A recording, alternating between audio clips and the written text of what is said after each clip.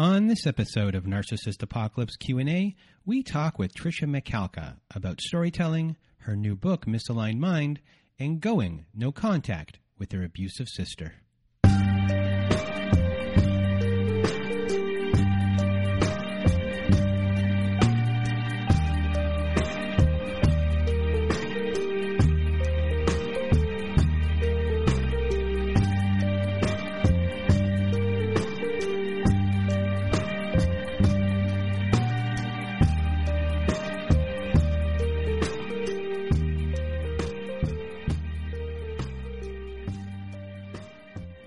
Welcome to Narcissist Apocalypse Q&A, everyone. Today on our show, we have Tricia Macalka, and we are going to talk about her new book, Misaligned Mind. And we're going to discuss storytelling, and then we actually get more into a personal story. We start discussing possibly a future book and her sister and the abuse that she endured with her sister when she was younger. And for those of you that don't know Tricia by her other name, she was on our November 30th, 2020 episode.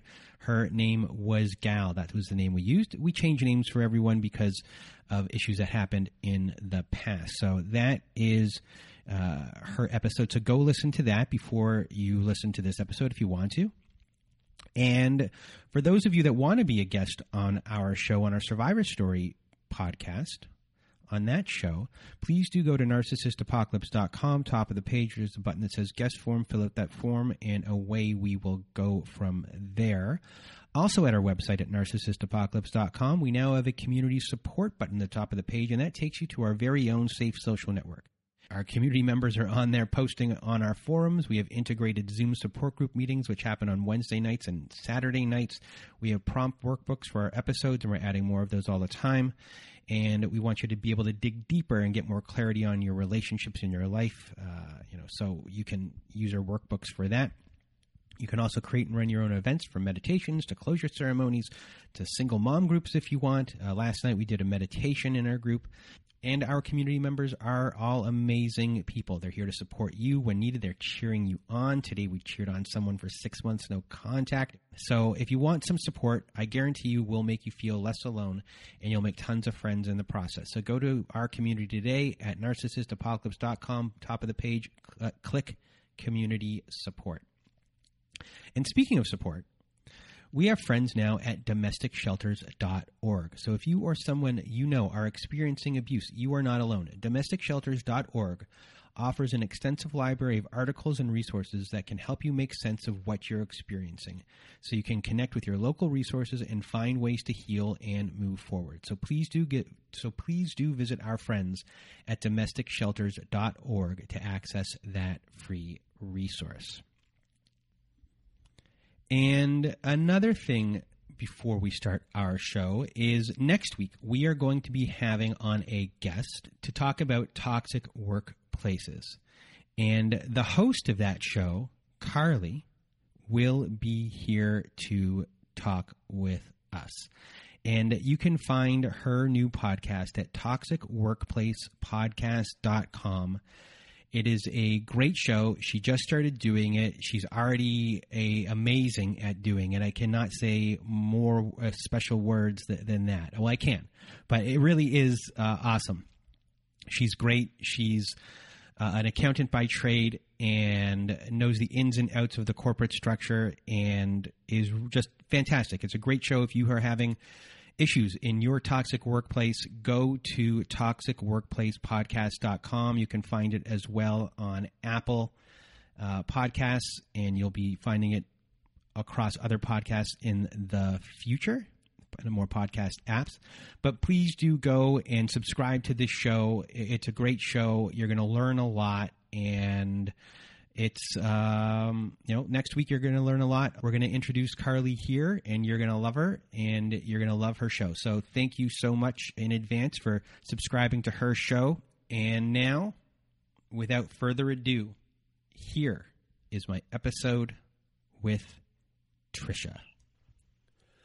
Welcome to Narcissist Apocalypse Q&A, everyone. With me today, we have Tricia Macalka. Did I say it properly? I do it every single time. I say the L before the C, don't I? It's okay. Yeah, it's good. I always do it. I don't know what's wrong with me. I apologize. And you wrote the book, Misaligned Mind, How My Faith in Rebirth Helped Me Escape the Abuse. And for those that don't know, you were also on our show. Your name was Gal that we used, and you were on November 30th, 2020. So today we're going to discuss story. You know, you've been on the show before and told your story, and now you wrote a book where you should be very proud of yourself for just getting through one edit of a book, let alone finishing a book. So, you know, we're going to discuss storytelling today and survivors and how to tell their story and the different types of ways that you can tell your story. So, you know, the first kind of point for people who are going to write your stories is to really say to yourself, who is this story for? Is this story for you, or is this story for other people? And if it's for you, then setting a tone and the feel of a story may not be important. But if you want other people to read it, then setting a tone and a feel is important, you know, because you're making the listener know, you know, what your situation is. You want them to be in the room with you or wherever you are. You want them to be able to sit in it with you, and it makes them feel like they're along for the ride. So, you know, the goal of a story when you're doing it for other people is to have people listen or not just listen or read it all the way to the end. So for you, you know, how did you go about setting your tone and the feel of everything as far as, you know, who you were? Because I think you did a great job in doing that. But when you set out your intention of writing it, was that something that was on your mind? And how did you kind of go about it? Sure. I wanted to write the book for other victims and other survivors. That was my goal. As kind of a validating book for them, an experience that they could go through my whole experience with me. So I wanted to be fully transparent and authentic as to who I was, how the relationship started and what transpired and how I ended up getting out, because I feel like all victims and survivors, all those situations or circumstances might be different. The abuse is the exact same for everybody. And so as I started writing it, it was very cathartic for me and healing, but my full intention was for it to be a support and validating for other victims and survivors. So I really just kind of gave a background of my life before I met Dr. Jekyll, and then how quickly and intensely that relationship started and the whole cycle of abuse that we're all familiar with. So I wanted it to be a full picture of how it transpired. So one of the things that you were really good at was just being yourself, and that the person that I'm talking to right now is the person's voice who's writing the book. And you are you, and you're a badass. And, you know, you don't have a problem saying anything to anyone. You speak what's on your mind, and you put people into those situations that you're in with you. And you're very good at having people, by the way you talk, on your side kind of immediately. You're like, oh, this person's great. I want to be on their team. And you did a really good job of doing that. And thank you. You know, when it comes to, you know, your book and other books and just stories in general, even with this podcast, is I ask people all the time, well, what do you want the audience to learn? What do you want yourself to learn while writing the book? Because I'm sure there are things that you might have learned that you uncovered during it. What are the themes that someone who's going to be writing a story or telling a story should kind of like harp on, or just think about, like, what is the overall general kind of thing that I want to get across? how you show that, and then are there any like little plot devices to kind of help you throughout it? Our podcast is pretty. There's not really any plot devices in ours, but in book writing there are, and you use some of those. So I guess, starting off from the beginning, because that was a lot of questions all in one, I guess it's like, what did you want to learn and what did you want the audience to learn? Well, first of all, I've never written a book. This is my first book, so I had absolutely no clue. So I did, do some research as far as the flow of a book, and I did take a few classes to kind of help me stay on track. And what I learned was you need to have an outline, and most importantly, the title of your book needs to be powerful, but your subtitle is actually your story. So mine's Misaligned Mind, which came to me in a meditation, which is perfect because he's a chiropractor. But I didn't even put that together until you just said it right now. Yeah. Isn't that funny? Yeah. Ha ha. But my subtitle is actually my story, and what I wanted to share and convey through the book with my audience is how my faith and rebirth helped me escape the abuse, because that is my journey. That is exactly the process I went through. I found my faith. I did a lot of healing on the most intensive scale possible anybody could ever jump into, but that's just my personality. That's how I am. So I wanted to stay on point with that as I discovered his abuse, and give the tips throughout, of what I've learned about those behaviors now, so that my readers can say, oh yeah, I've experienced the exact same thing. That's what that is. And so it's just empowering to them, and it kind of helps them stay in line and, I guess, go through the story with me, to give them hope. Yeah, because I always write to people in my emails back to them is a story is a story is a story is a story. But you have to take people on a ride. And even though that might be insulting to some people, because these are your stories, if you're trying to share your story with other people, you need to bring them on a ride. And sometimes on a ride there are ups and there are downs. So within that kind of element of storytelling, you have to, this bad thing happened, but then you have the reprieve, possibly, the good, right. So you're kind of going through that part. You're kind of weaving these things in there, and then throwing, what you do a lot of the time during your story is you are telling your story, but then you start kind of talking, and you're explaining a lot of the situations that are kind of going on, your feelings of the situation. So these are like little breaks of the story that we can get where we really get in depth of you. And that is one of the ways to kind of, break up a story from being kind of like a straight thing. And, you also in there throw in your plot devices, because you're giving these tips, and you're noticing that these tips are flowing through your whole entire story. And then you have your red flags, which are flowing throughout your story that you're always pointing out as well. So you're kind of breaking up your story and giving it a flow, in the sense of the reader gets a break from a story aspect of everything, right. And then you kind of delve into some to other things. So yeah, I definitely wanted to add some Yeah. tangible things for the audience, because I didn't want it to be monotonous and just a whole bunch of stories, because it gets boring.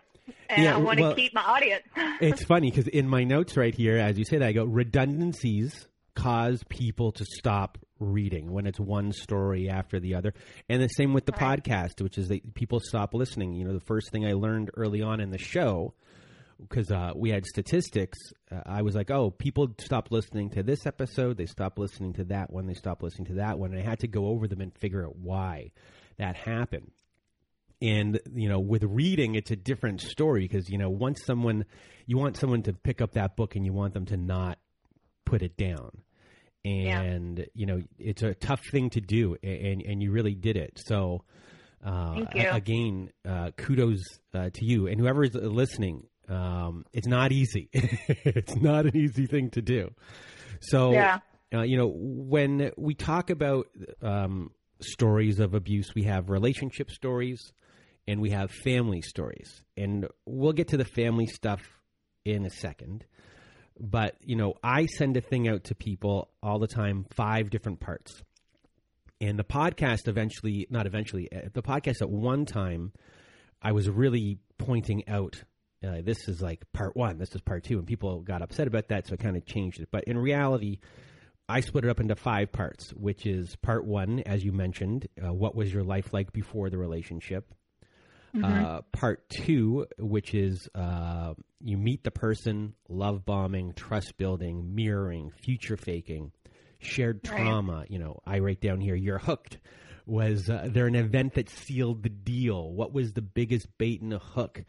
And why? And a lot of these things are story-wise, but then those are maybe surface level things, and then you have to kind of get into the nitty-gritty of why those things worked on you. And for you, within your book and you being on the show, what were those things for you? I think probably the biggest thing that hooked me was the fact that, I had already been separated and was getting divorced, and he is too. And we also had our sons are 2.5 weeks apart in age. So the total opposite of my relationship with my son's father and his relationship with his ex-wife was heartbreaking to me. And as a mother myself and the way she was behaving, it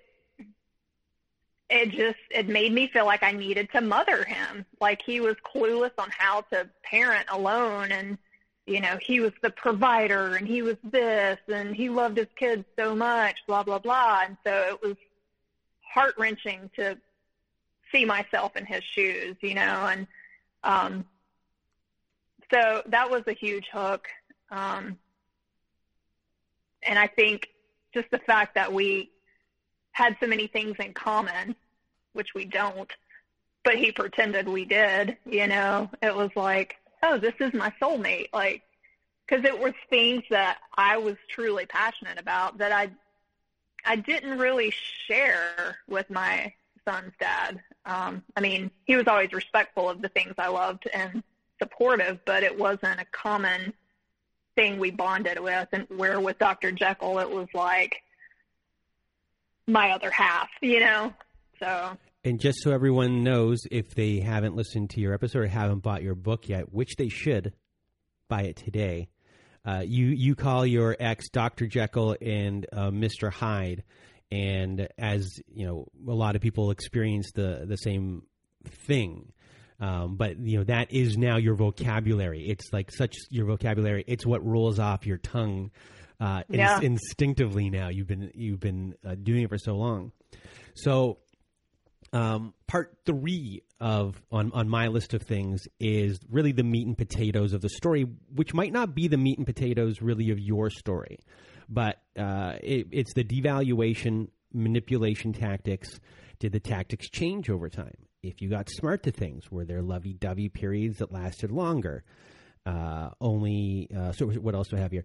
When did you start losing yourself? Well, with the different tactics, how did you react differently? Are future plans being dangled psychologically? What's the hook? Your ex keeps using you to keep you around the most. Smear campaigns, sowing the seeds of doubt, et cetera, in there. So when you were on the show and then also writing your book, in this kind of area, when you kind of delved a little bit deeper, and I think it possibly for a lot of people, did you uncover things about everything that you hadn't discovered yet?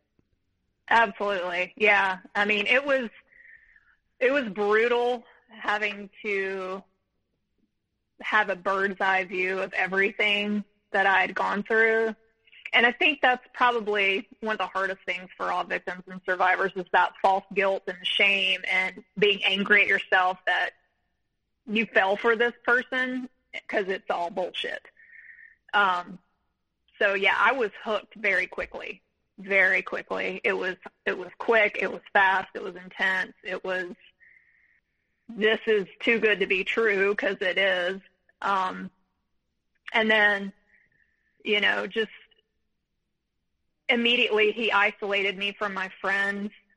My family still to this day love my ex-husband, and they forever will. They still call him their son-in-law, and I'm totally fine with it because he's a wonderful person. And he's the best co-parent. So I am very blessed to have that. But that was also a piece of him starting to devalue me and manipulate me, because he was jealous that I had this great relationship with my ex and his was horrible. There was a lot of, trips, and which I paid for a lot of our trips. I never got to travel with my son's dad, which was something, and it's still something that I love. And with him, it was like, oh yeah, let's go to Jamaica. Let's go to Punta Cana. Let's, whatever. Whenever I didn't have my son, because he's always been my first priority. So, but it was things like that, like, oh, we have these grand plans, or, oh, one of our favorite bands is playing. He bought us concert tickets. So he would dangle all that over my head, like, I can't believe you're acting like this. I got us these tickets, like, we're supposed to have a great weekend, blah, blah, blah, constantly. He would toe the line and pull the crocodile tears, crying, apologizing, faux everything, and convince me that he was going to try. And that historically would last 2 to 3 weeks before it started the same cycle again, same behaviors, lying, making everything my fault. So I was never able to get my footing or have enough time to wrap my thoughts around, or wrap my, it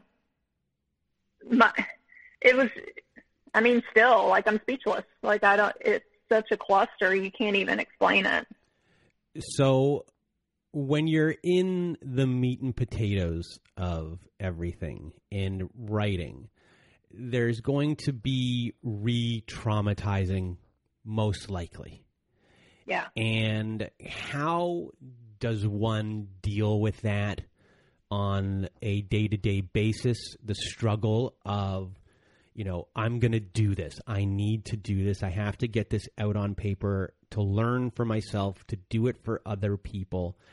And what kind of routine do you have to go through during that whole entire process to make yourself safe? Yeah. I feel like I've got a pretty strong routine, but it still was difficult. There were times I had to put it down for a few weeks. I get up every morning, and I've tried to lay off caffeine, because if I drink a lot of caffeine, it makes me anxious. But I walk my dog. I try to be outside as much as possible and put my bare feet on the ground and connect to earth. Obviously, I am a very spiritual person. I'm not a religious person, because I think organized religion is BS, but I am very spiritual. And so my connection and my faith in God has been my shield and my hope. So I've really leaned into that. And he kept reminding me, like, and putting it on my heart, like, I've got to do this. There's plenty of times where my ego and my fear of how people would respond or what they would think of the book or think of me would creep in, and I would be like, I can't finish this. But, I feel like I was meant to write this book. And that gnawing, constant feeling of you've got to do this wouldn't let me sleep. So during the process of writing this book, you encountered a roadblock, and that roadblock was the publishing company that you were working with. And they wanted you to water down everything to make it more appealing to the audience they wanted to sell it to. And you were having none of that. So can you explain how that might have kind of re-traumatized you in the process? And, you know, because all of a sudden your voice, you're trying to use your voice, and your voice is being taken away. Yeah. That was so disheartening and frustrating, and it is re-victimizing. It's invalidating, and that was a big struggle for me. So the publishing company I started with, I won't even mention their names, but they can kick rocks. They wanted to market my book, you know, as a biography, but also in like a self-help section, but also a Christian-based section, which is fine, but there is language. There is really derogatory and explicit details about my abuse, which is important because that's my experience. That's what happened. And so a lot of the things that I went through, they didn't want me to add them, or they wanted me to edit it out, or they wanted me to soften it. They didn't like some of the cursing, which, you know, there's no other way to explain certain things. And a lot of my stories are taken from Dr. Jekyll's text messages to me and his emails and his secret messages to women he was having affairs with. So authenticity is huge for me. So I was going to keep it as authentic, because having somebody tell you to water it down or to dumb it down and minimize it is exactly what the abuser does. It's not that bad. That didn't happen. It's gaslighting. I'm not okay with that. So we butted heads a lot, and I kicked him to the curb and did it myself completely. The cover, the editing, the publishing, all of it. So we'll get to, or should we talk about the editing right now before we get to part 4? Because the editing is obviously, not obviously to a lot of people, you know, writing your first draft is one thing. Editing your book and finishing it is another. So I guess before we get to part 4 on my list here of the 5 parts, discuss your issues here when you editing and how crazy you went. Yeah, I think I sent you one of my first manuscripts, and it was a train wreck with grammar, because I'm not a writer. I am now, but, you know, this was my first go. Yeah, it was tough. I have an outline. I mean, I have so many books that I have filled with like the outline and adding things, because I'd be in the grocery store and something else would pop in my head, and I'd be like, ooh, I need to put that here and add it. So I have notes everywhere in my phone and journals, but making sure that I got all those points and going back and rereading, not only is that triggering, but it's exhausting, and your eyes start crossing. And there were days where I sat in front of my computer for 18 hours looking at this stuff. So I would recommend not writing a book in 10 months like I did, which I'm proud of, but at the same time, it can get consuming, and there are little errors that you make that you don't pick up on because you've looked at it so much. But definitely be consistent and keep a routine and allow yourself time to step away so that it's not so inundating and causes a lot more stress that you are trying to stay away from creating in your life. So we'll remember that part about keep a routine, and let's just get to part 4 on my list. And part 4, to me, with your story, is probably not the bulk of everything, but the most important part of everything. You know, I have in my notes, part 4 for me is the beginning of the end. You know, were you discarded? Did you leave on your own? Hoovers? If so, with Hoovers, like back and forth. Then there might be eventually a final end. If you have kids, there's court, there's custody, all these types of different battles that could go on in post-relationship abuse as well within that part.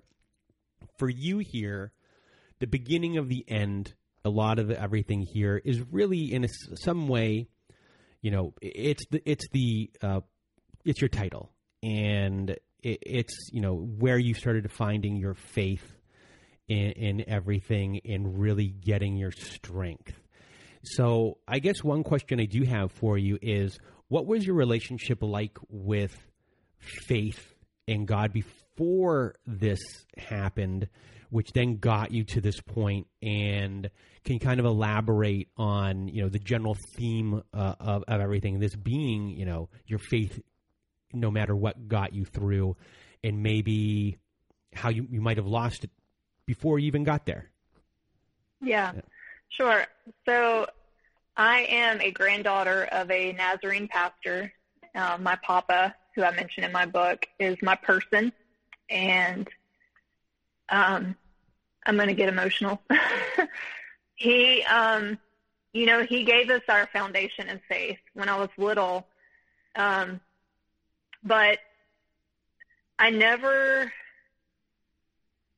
really connected with the religious four walls in a building, that strict, like force-fed fire hose of water poured down your throat type religion. I hate that. That's what bothers me so much about religion, because I didn't feel like that was God. And that's not how my papa was, but, we only got to be in his church when we'd visit. So the churches that I grew up in were the Southern Baptist, and the people that went to those churches were the biggest hypocrites. You knew who they were outside of the church, and it just made me sick. So I felt like I had a very skewed understanding of who God was, and I felt like he was just a man in a picture, and I wasn't as favored. He wasn't as attainable to me because I didn't do X, Y, and Z. Fast forward into college, I started going to a non-denominational church here where I live, which became a really popular thing. And I loved it because they have like a full-blown concert before the service starts, and the music connected me because that's just a part of who I am. I love music, and that was one of the things that connected me in Dr. Jekyll. That speaks more to me than a man behind a pulpit. So I ended up going to this church for a while. Go ahead.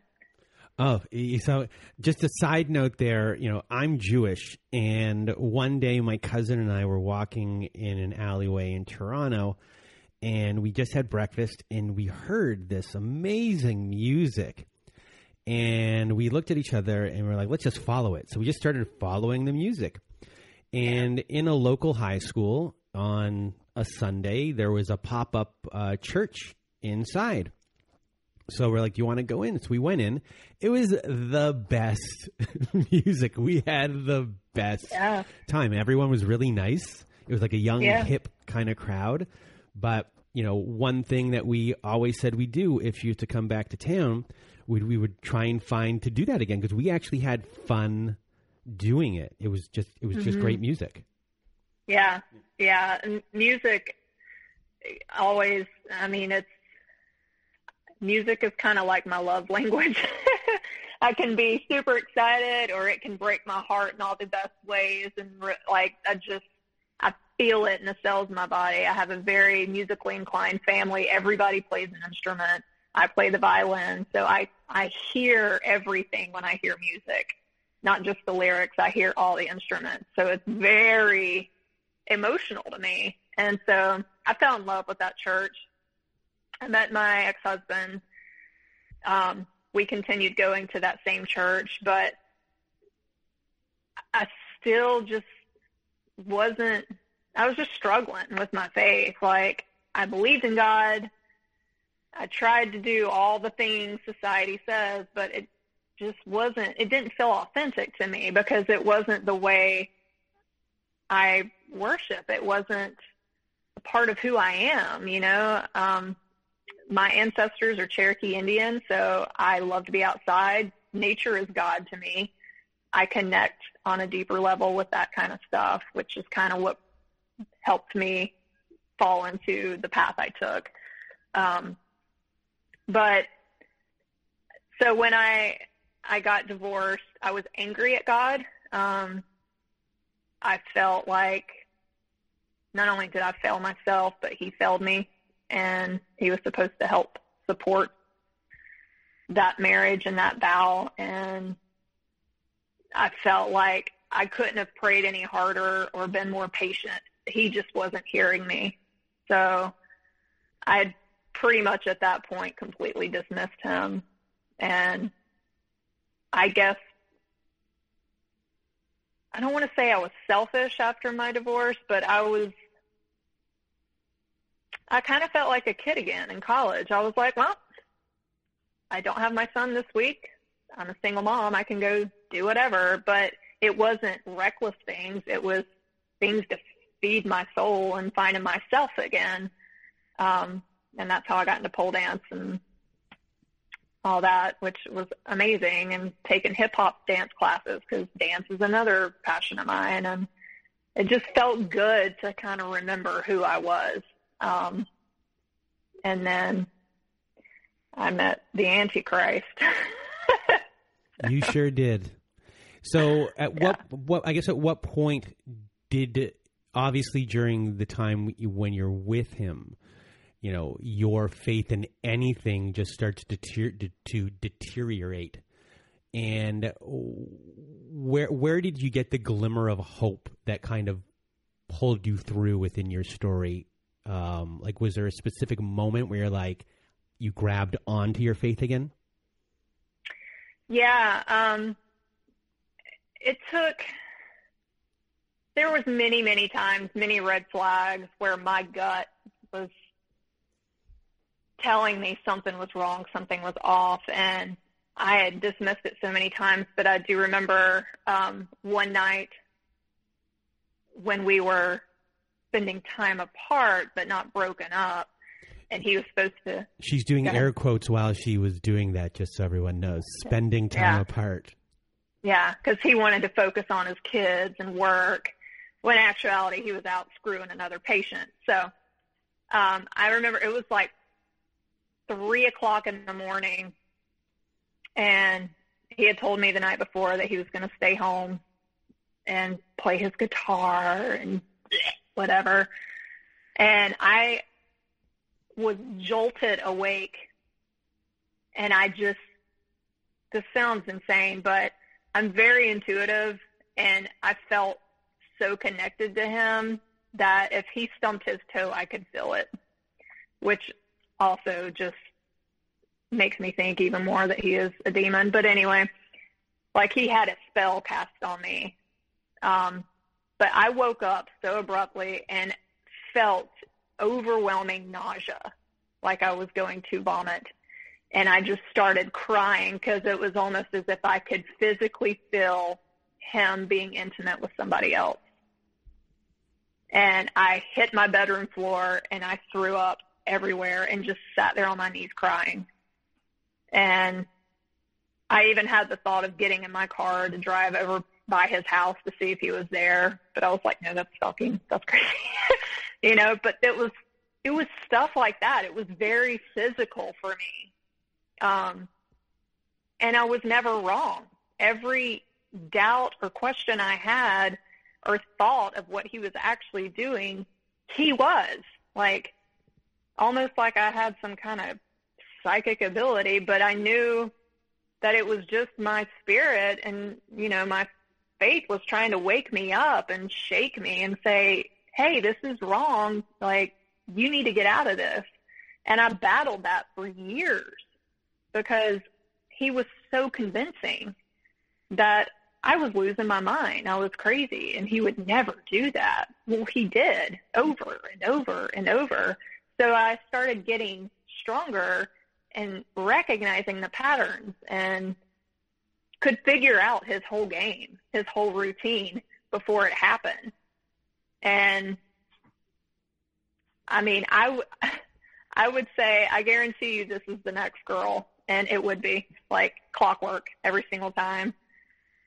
And I finally I knew that I had to do something drastic and intense that was going to kick my ass to break that trauma bond to him. And that's why I did 4 ayahuasca ceremonies. 4. Oh boy. It took 4. That's how strong it was. And what did you learn within each one? And, obviously you went back. So what was it specifically that, I guess, the aha moments within them that you're like, oh, I got to do that again. I have to unlock something else. What was kind of going on in that process? So every ceremony was different. A lot of them were healing ancestral stuff in my life. I saw 4 different timelines of my life, and every single one of them, I was poor. I was living in a sense of lack. I was very codependent, and I was killed in every single one of them in a vicious or very traumatic way. And it helped me get rid of my sister, and recognize who she is, which is a next book. So just so everyone knows, we're on part 5 right now, which is the healing process, which is what you're going through. Yeah. It helped me it broke me down in a way that I would stop being resistant, and I would look at the patterns and the brainwashing and everything about me that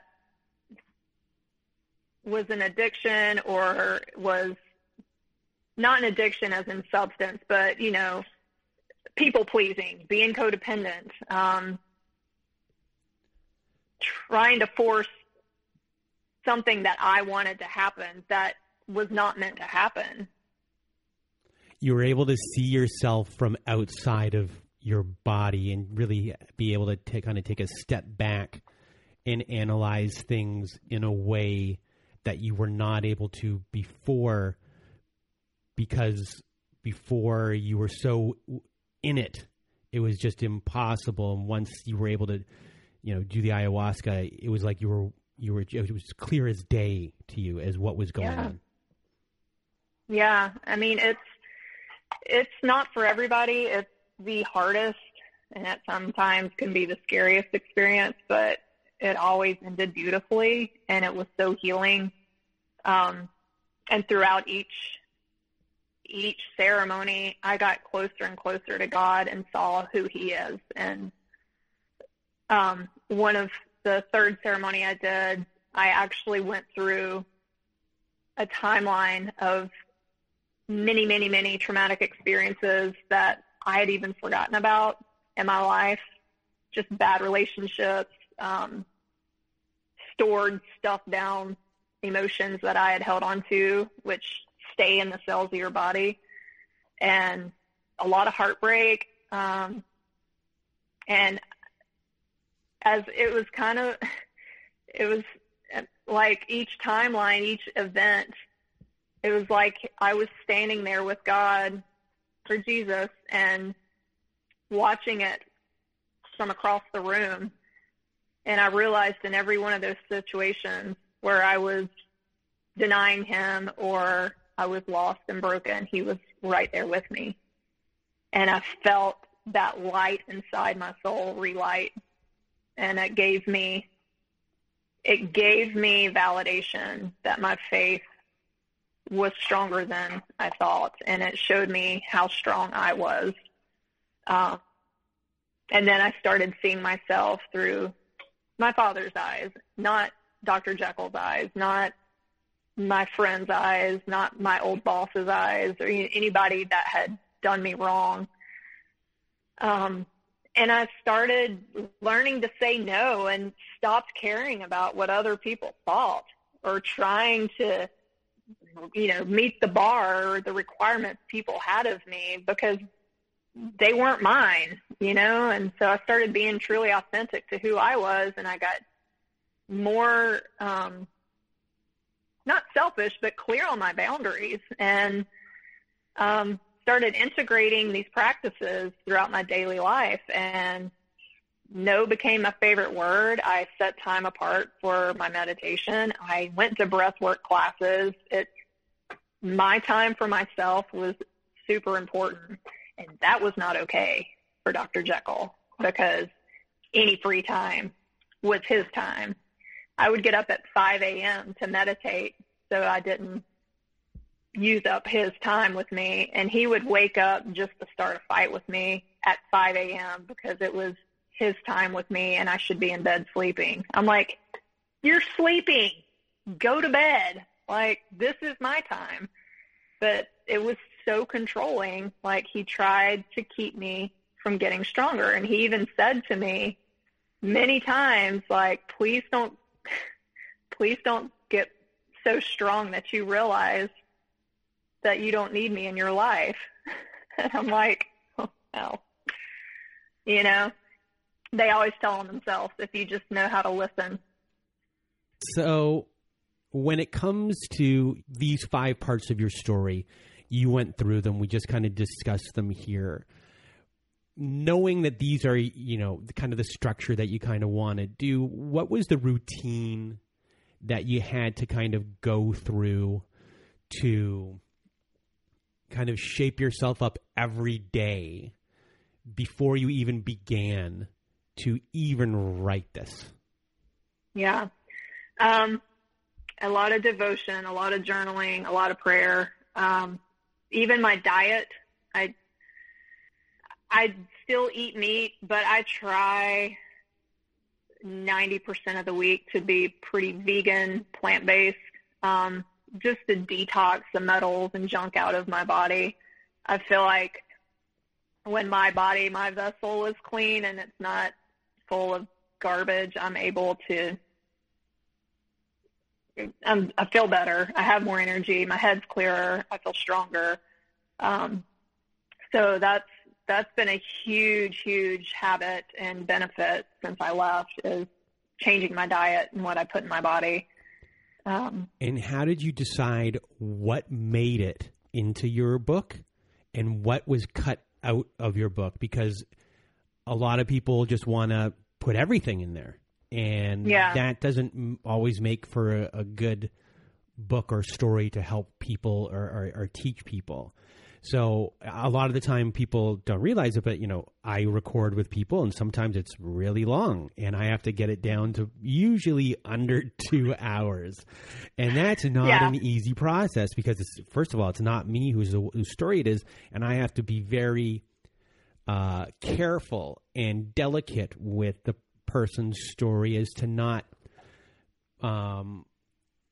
take the essence out of the story while still getting someone to listen the whole entire way, and make sure that the story makes sense and that all of the major points are hit. So for you, were there certain things you wanted to throw in there and you really, really, really did, but you just had to, like, you know what?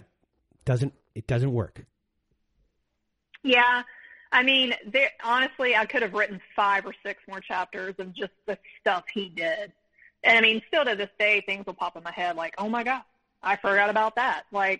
But I think a lot of his behavior was so repetitive, with the affairs, the lying, the drugs. I took,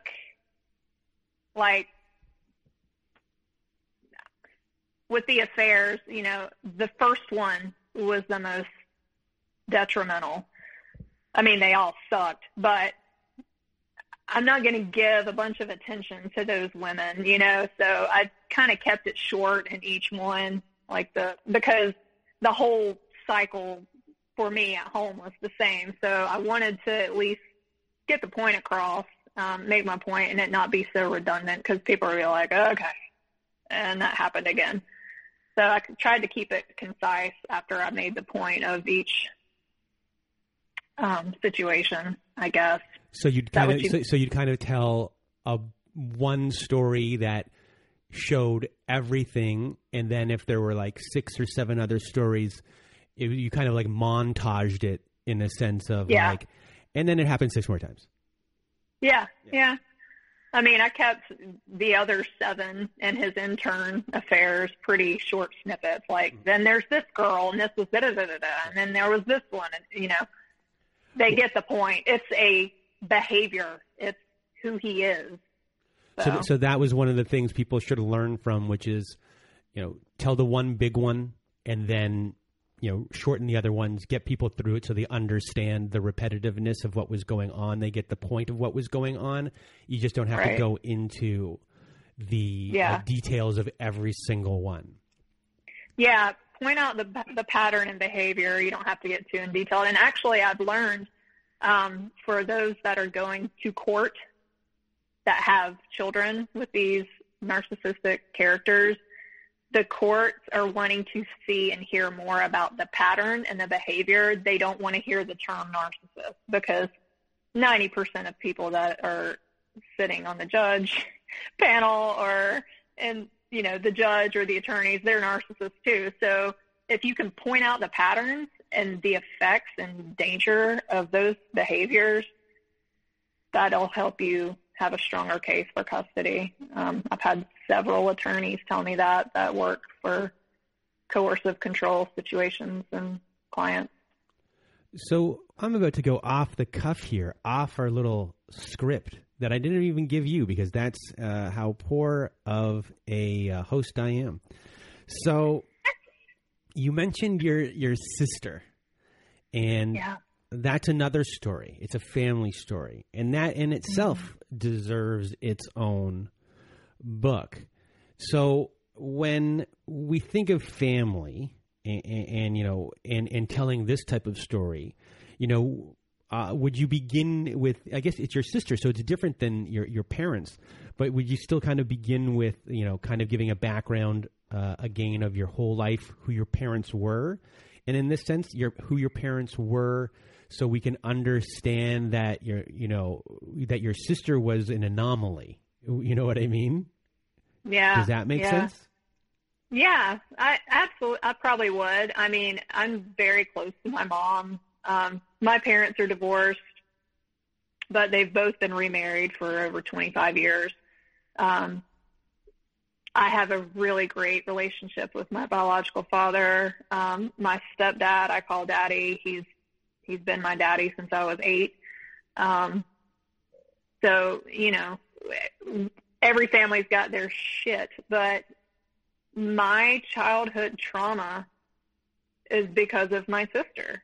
And I didn't figure it out until I was with Dr. Jekyll that she's also a narcissist. And a lot of my wounding and patterns and codependency and people-pleasing and afraid to speak up and taking people's abuse is because of her bullying me my entire life. So if you were to write a memoir just based on your relationship with your sister, you kind of establish the setting, the background, your whole family life, the town you grew up in, friends, really the whole entire kind of picture of the life. And a lot of times I think of the movie Mommy Dearest, which was also a book, which was based on Joan Crawford. And Joan Crawford, they set it in Hollywood, that kind of lifestyle, what she needed to be or do there, the glitz and the glamour of it back in that era. And for her career and she was not a good person, and for her career to get back on track, it was a good PR move for her to adopt children. And, that's kind of not the theme, but like you really understand her as a person at that point or the villain of it, because this is their motive, and, when you write your book for your sister or about your sister and you, it would be more of like, what was her real motives in life and motivations, and how that was kind of taken out on you. and how that kind of affected your life on a day-to-day.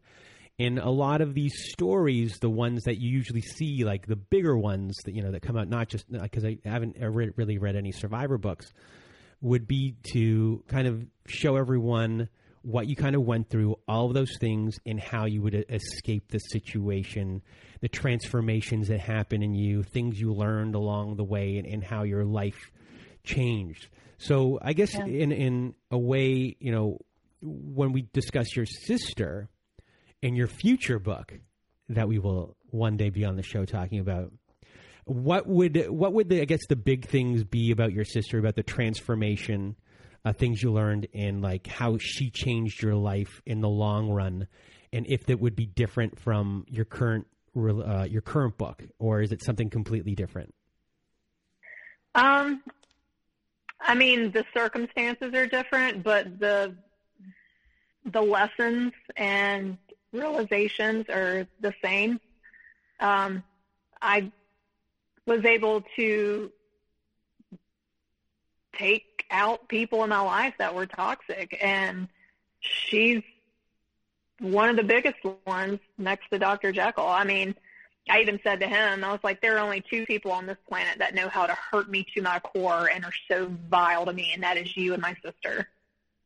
And it was true. I mean, I think once I started being able to see Dr. Jekyll's patterns, I could see hers, because she's been the same since I can remember, all the way till I was 3 years old. And I finally put my foot down. She was just so angry. She is the angriest person I've ever met besides Dr. Jekyll, for the most ridiculous reasons. And it was so toxic and exhausting that I finally just started screening her calls. And then after so many times of my mother calling, grabbing her heart and having what she felt was a heart attack and crying because of my sister verbally assaulting her, I had it. And I divorced her 2 years ago. I haven't spoken a word to her since. And it's been so amazing. It's been so peaceful. I still have to deal with like my family members asking, have you talked to your sister? No, I haven't, and I don't care to or ever see her again. She's no longer my sister. Like, my sister died 20 years ago. So when it comes to your sister storytelling trauma, before one gets to even writing a story or a memoir about their family life, you should most likely do, and you should do, is a lot of journaling, blogging, if you're blogging your thing, just writing kind of things down, getting everything out on paper, because you need to get that self-realization kind of going, self-esteem, kind of looking insight into a lot of these things by really breaking things down. So did you ever do that with your sister and your sister's story? Not as much, because I was so consumed with Dr. Jekyll, but it would take me a while to journal everything down. The difference is I had so much written down with Dr. Jekyll that my book kind of wrote itself. But this is totally different. I would really want to focus from a child's perspective, because children are so, easily swayed. And when you have an older sister that you look up to, but you can't look up to her and you don't feel safe with her and she's so horrible to you, it makes your childhood really difficult. So this is, it created... Sorry, so you would do it from the perspective of like a 10-year-old you. Yeah. Oh, that's a really interesting way to do it. Yeah, because what it did was create all those things and behaviors about me as an adult woman that made me such a delicious target for a shitty narcissist. So. But what a way to heal yourself at the same time by using your inner child as the one that tells the story. Yeah, that's been a huge part of my healing. I reconnected to my inner child and showed her what a badass we are and that she wasn't going to be silenced anymore, and I had her back. And I still check in with her, not every day, but I'll have moments. I have a little tabletop in my hallway here, and there's pictures of me when I was 3 and 4, and I kind of have a dialogue with her, and I'm like, hey girl, how you doing today? Just check in with myself. And when I get anxious, when I'd get upset working on this book, I would tap in and check on her. So I think it's important. So before we leave today, do you have any words about storytelling, your process, and words of wisdom and advice for everyone listening? Yeah, I would just say, just ground yourself in your truth. Be you.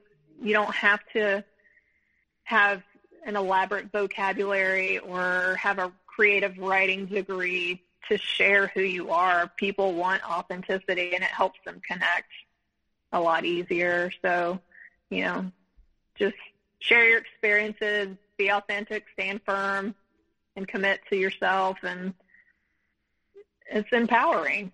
You don't have to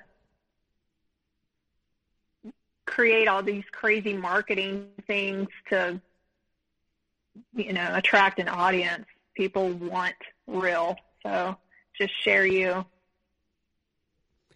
And everyone can find your book, Misaligned Mind, How My Faith and Rebirth Helped Me Escape the Abuse, by Tricia Macalka. I can't say Macalka. I said the C before the L. All right, everyone. So you can find that on Amazon.com, .ca, .co.uk. I think that's how they do it in the UK. I might be wrong. I might get an email about that. And so really, from the bottom of my heart, thank you for being here. Thank you for being part of my life, part of everyone's life. You're a second time. If you haven't heard Tricia's episode, it's November 30th, 2020. Gal is the name you went by, and buy her book. It's a great book. I've read it. I loved it, and you'll learn a lot while reading it. You'll learn a lot about storytelling while reading it. So everyone, from Tricia and I, we hope you have a good night.